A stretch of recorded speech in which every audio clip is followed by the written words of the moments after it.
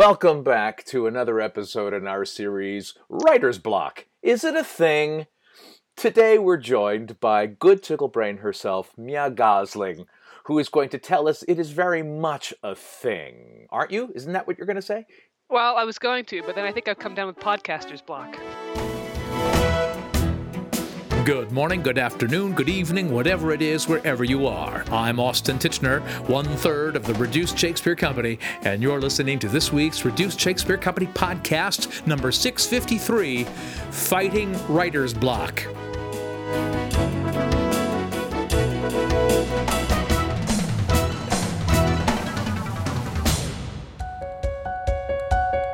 Mya Gosling is the creator and artist behind GoodTickleBrain, the world's greatest and possibly only three-panel stick-figure Shakespeare webcomic.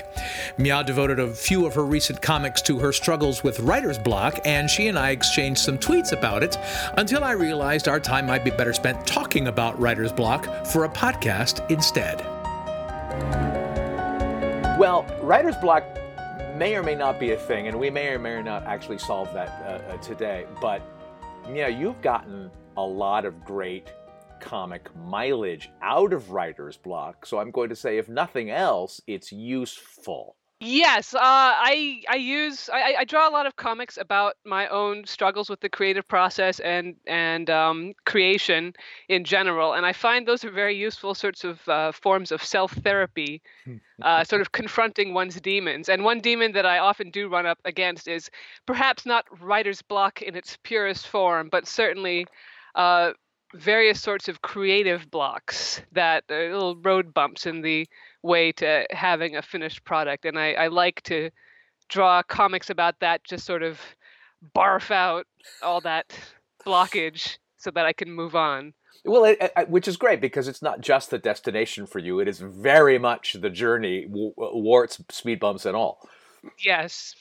I like to remind myself that you can't just expect to snap your fingers and have a finished product appear out of nowhere. Would it were that easy?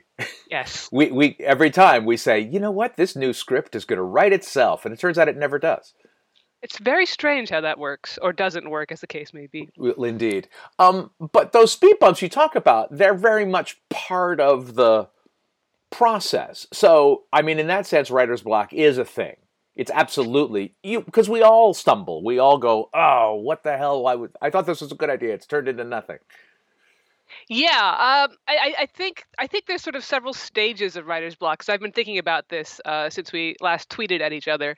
I think there's sort of the classic writer's block, the blank page block, where you're staring at a blank page and you have absolutely no idea what to put down on it. And I think that's sort of classic writer's block. You have no ideas. Fortunately, I don't really struggle with that, because I have this entire body of ideas called Shakespeare's plays. And every time I can't think of something, I just flip through the plays and try and find something fun to riff off of. So that's not really a form of writer's block that I suffer from, but I think there's like one step up from that. Well, and hang on before you go to that one step, because I think that first step that you're talking about is what most people, maybe non-writers, think writer's block is. It's that you staring at a blank page with zero ideas. Yes. And I'm not sure I know anybody like that.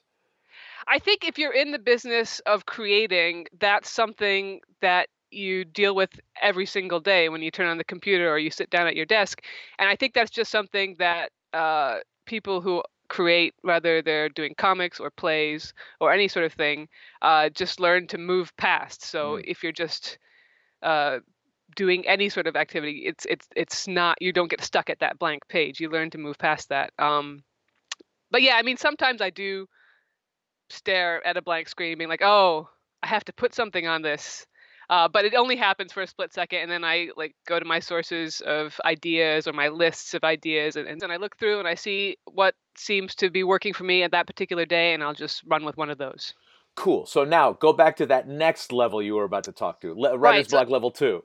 Yeah. So level 2, I would say I started calling it formation block, and that's when I have an idea, but I can't figure out what form it should take. So a recent example that I've been struggling with is I had this idea to do a comic or a series of comics based on all the death lines in Shakespeare. So lines that characters say when they're dying, or right before they die.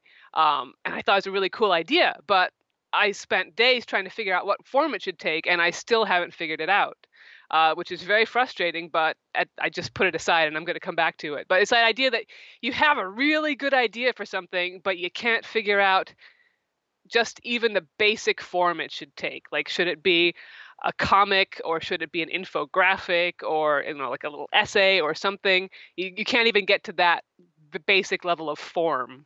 That's really interesting, because sometimes Dee and I, my wife and I, used to have a running gag between us where out of nowhere we would say, it's a story about something, or it's a song about something, it's a T-shirt about something. I mean, sometimes the idea would form and you'd go, well, and we still do that. Reed and I do this. My other wife, Reed Martin, and I do this all the time when we've written a joke or a character or a trait or something or in one of our scripts, and we go, boy, that could be an entire scene. When then turns out we write it, we go, oh no, it turned out it was actually just 2 lines.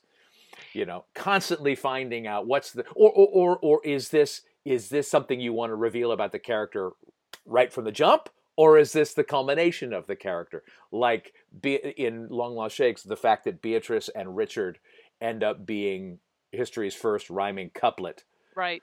Felt like, nope, that's the culmination of their journey. It's not the introduction of them. Yeah, I feel like it's sometimes when you're staring at the marble block and there's an elephant in it, but you can't actually think in your mind what an elephant looks like at the time, and you have no idea how to get it out of there. But it's in there. It's in there somewhere. It's in there somewhere, yeah. Well, and so is there a level 3? Level 3, I would call execution block. It's a pun, but it's sort of where you have the idea of what the idea should be like, but you're having trouble actually putting it down on paper for whatever reason, and that could be you haven't quite fine-tuned it enough, or you're suddenly like not motivated to work on it. But it's a kind of the next stumbling block where you know where you're going, but there's a couple different roads there, and you can't quite figure out which one to take. And it's not as simple as just changing your digital nibs. That's not the problem. No, it's definitely more. It's more conceptual. It's like I know I want this to be this kind of a comic, but the parts aren't all coming together quite right. So it's kind of a step up from the formation block, but with a slightly more concrete idea of where you're headed. So that one I feel often I will call that writer's block, but it's not, because I have a concrete idea and I have at least a fairly nebulous form that I want it to take. But for some reason, when I start working and putting it together, nothing seems quite right. So what do you do about these blocks? Do you just plow through them? Do you go around them? Do you dig a tunnel under them? Do you do the classic thing of scribbling a few things on a piece of digital paper and then crumpling it up and tossing it in the bin? Yes to all of those. Sometimes I just lie on the floor of my study and wonder what I'm doing. That's often my first reaction to any one of these blocks. And that's your first reaction. Your second reaction is banging your head on the desk. That's correct. Yes, you've seen my comics. Yeah, it's a question of how bad I feel the block is. So with some of them, I have just sidelines. Like I can't deal with this now. I'm going to come back to it later. But then a lot of times it's just me locking myself in my room and forcing myself to work on it over and over again until I find something that works for me. Which is what I'm currently doing. I'm currently trying to put together my Midsummer Night's Dream comics that I did for my website into a physical comic book, and that's been execution block because I have the material there. I'm not creating very much new material, but just how I'm putting them together and adding a little bit of additional connective material is just been a bit of a struggle, and I've just forced myself to not leave my room until I get it beaten into shape. The favorite part of my writing job is the editing part, where I don't have to come up with something creative. I have to just look over what I've created already, make sure it's okay. And usually if I go, oh God, that's clunky, I bet we can smooth this over this way, you begin to see things in a new way once you have it. Is that a thing you have to do? You have to create the thing to see what's wrong with it? Yes, which I think is kind of the final level of my scale of writer's block, which is perfection block. And I think Oh, every creative person struggles with this, where you have the thing, but there's something not quite right about it, and you just can't quite figure out how to make it perfect. And I think that is the idea of perfect is something that you have to let go, and it kills me because I'm a perfectionist in many ways, but churning out the amount of content that I do per week, I can't afford to be my level of perfect on every single piece. And so I've tried to let myself let go of perfect a bit more. right. You don't want to succumb to paralysis by analysis. Yes.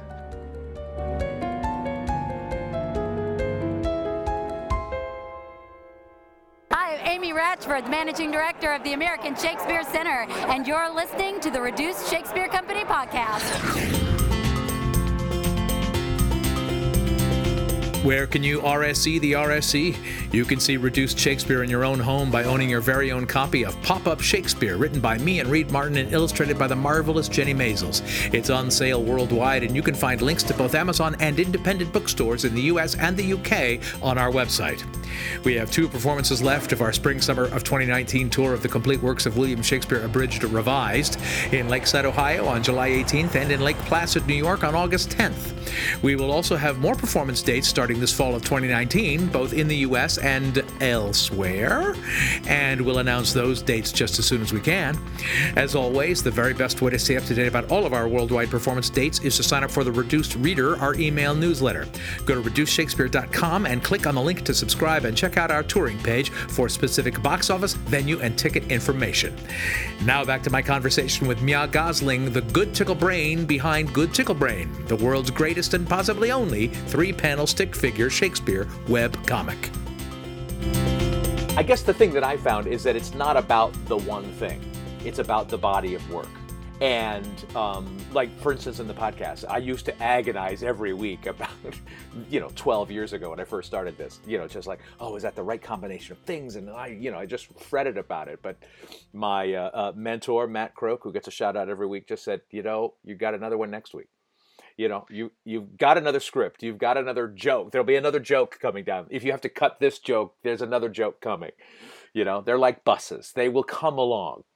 Yeah, and just sort of trusting that what you've got is good enough, and that 99% of people won't care if there's a mistake or if something's not quite up to par. They won't even notice that it's not quote unquote perfect.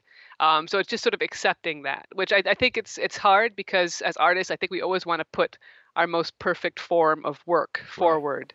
Well, and if we fail, we want to fail better and fail differently.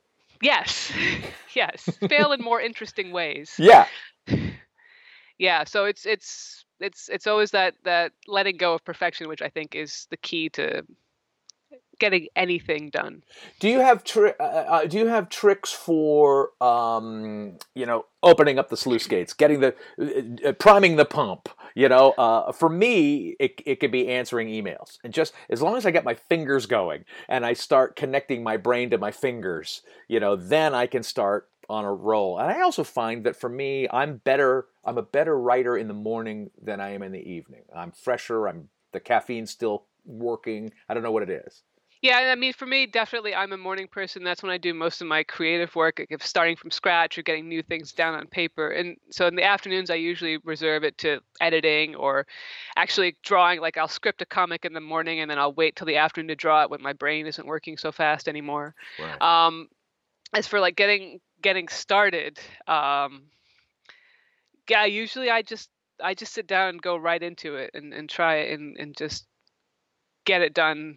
I don't really have sort of a warm-up or anything. I just plunge right in. But I also know this about you. You're an adrenaline junkie. I mean, is that a good way to describe wall climbing? I don't know. I don't know if rock climbing is really adrenaline junkie. It is in its own way very, very deliberate. It's actually, there's a lot of parallels, because you want to get up the wall. There are certain challenges of the nature of the wall that force you to address it in different ways depending on where you are. So it's actually kind of a deliberate mental approach to physical activity, which is what I like about it. So it's actually kind of an analytical sport, but sometimes you do fall off walls. That's kind of adrenaline junkie-ish, yeah. Well, do you have a trunk of discarded ideas? Do you have a drawer full, and do you go to that drawer and that file and that trunk and go, oh, maybe I can make something out of that? Yeah, I have a notebook. I basically, I'm very analog in this, and I just have a pen and paper notebook where I keep track of everything, my schedules, my to-do list, and I have several pages dedicated just to comic ideas. And anytime one strikes me, I just go there and write it down. And then whenever I'm scheduling my comics for the next month, I'll flip back to that page and look down and see if any of them capture my imagination. And some of them have been on there for like 5 years now, and they've never been captured yet. But they're waiting there. Maybe one day I'll open up to that page and they'll suddenly work that day. I keep lists of things, and I find that the good ideas usually stay in my head. When I go back to my lists, I go, oh yeah, there was a reason I wrote that down on a list and didn't do anything with it. Yeah, I have a lot of those ideas written down. At some point, I should probably go through and cull them, but you never know. Maybe it's just waiting for the time. There have been ideas that have been kicking around my head for decades that I every now and then am able to put into an RSC script. Yeah, I think I don't think you need to ever really let go of any of these ideas, no matter how trash you think they are at a given point, because you never know when they might be useful. Well, absolutely. And I think getting back to probably where we started the conversation is that all your cartoons about the process are in a way of are kind of a way of just going right straight through the writer's block. Yeah, you're literally just saying, fire trap. I'm going to draw a cartoon about how much of a problem that is. Then it won't be a problem, and I'll be primed and ready to go do the next thing. That's exactly what they feel like, because there are sometimes I get in such a mood, and it might be because I've been wrestling with a problem and it's not going anywhere, and the smart thing to do is just to get up and walk away for a little bit, but I have a really hard time doing that, and I'll get like very, very upset with myself at these points, and usually at that point I'm like, you know what, I have to draw a comic about this, about how miserable I'm feeling right now, how hopeless and talentless and what a hack I feel like. And then when I put it down on paper in a comic form, I can look at it and be like, this is silly. You have to step back, you have to relax. It's not that important. It's not that you're never going to be able to do another piece of good work again. Right. And just sort of embodying it in comic form helps me get over that pit of despair that sometimes comes over you when you just can't think of what you're trying to do. I think one of the most honest, genuine things I've ever written is in Hamlet's Big Adventure, when they're trying to figure out what to title the play within a play. And Yorick, the jester, goes, titles are hard. Yes. And it's not even a joke, but it's so true and so honest and so born of experience. And I can hear in the audience the nights when we have creative people in the audience who go, oh God, I feel your pain, boy. Yep. Yeah, it's just being able to put something of your own struggle out and exorcising it is a real relief. That's it for this week's Reduced Shakespeare Company podcast. If you haven't done it already, go to GoodTickleBrain.com to see Mya's comics and buy her fabulous merch. Then send us your writer's block tactics via email to feedback@reducedshakespeare.com. You can find us and interact with other fans on our dedicated podcast page on Facebook at RSC Podcast, on Instagram at Reduced Shakespeare Company, or on my preferred platform on Twitter at Reduced. You can also follow me on Twitter at Austin Titchener, and you can follow Mya on Twitter too at GoodTickleBrain. Thanks as always to writer's blockhead Matthew Croak, web services by Ginger Power Limited, music by John Weber and GarageBand. Our random fan shout out this week goes to Carrie Newman Hunt. No reason, it's just random. Special thanks to Amy Ratchford, Managing Director of the American Shakespeare Center in Stanton, Virginia. And finally, thanks very much to you for listening. I'm Austin Titchener, 653 1959ths of the Reduced Shakespeare Company. Stay tuned for our sequel series, Podcaster's Block. Is It a Thing? This podcast is a production of the Reduced Shakespeare Company, reducing expectations since 1981. Go to reducedshakespeare.com for performance dates, actor bios, email newsletters, and so much less.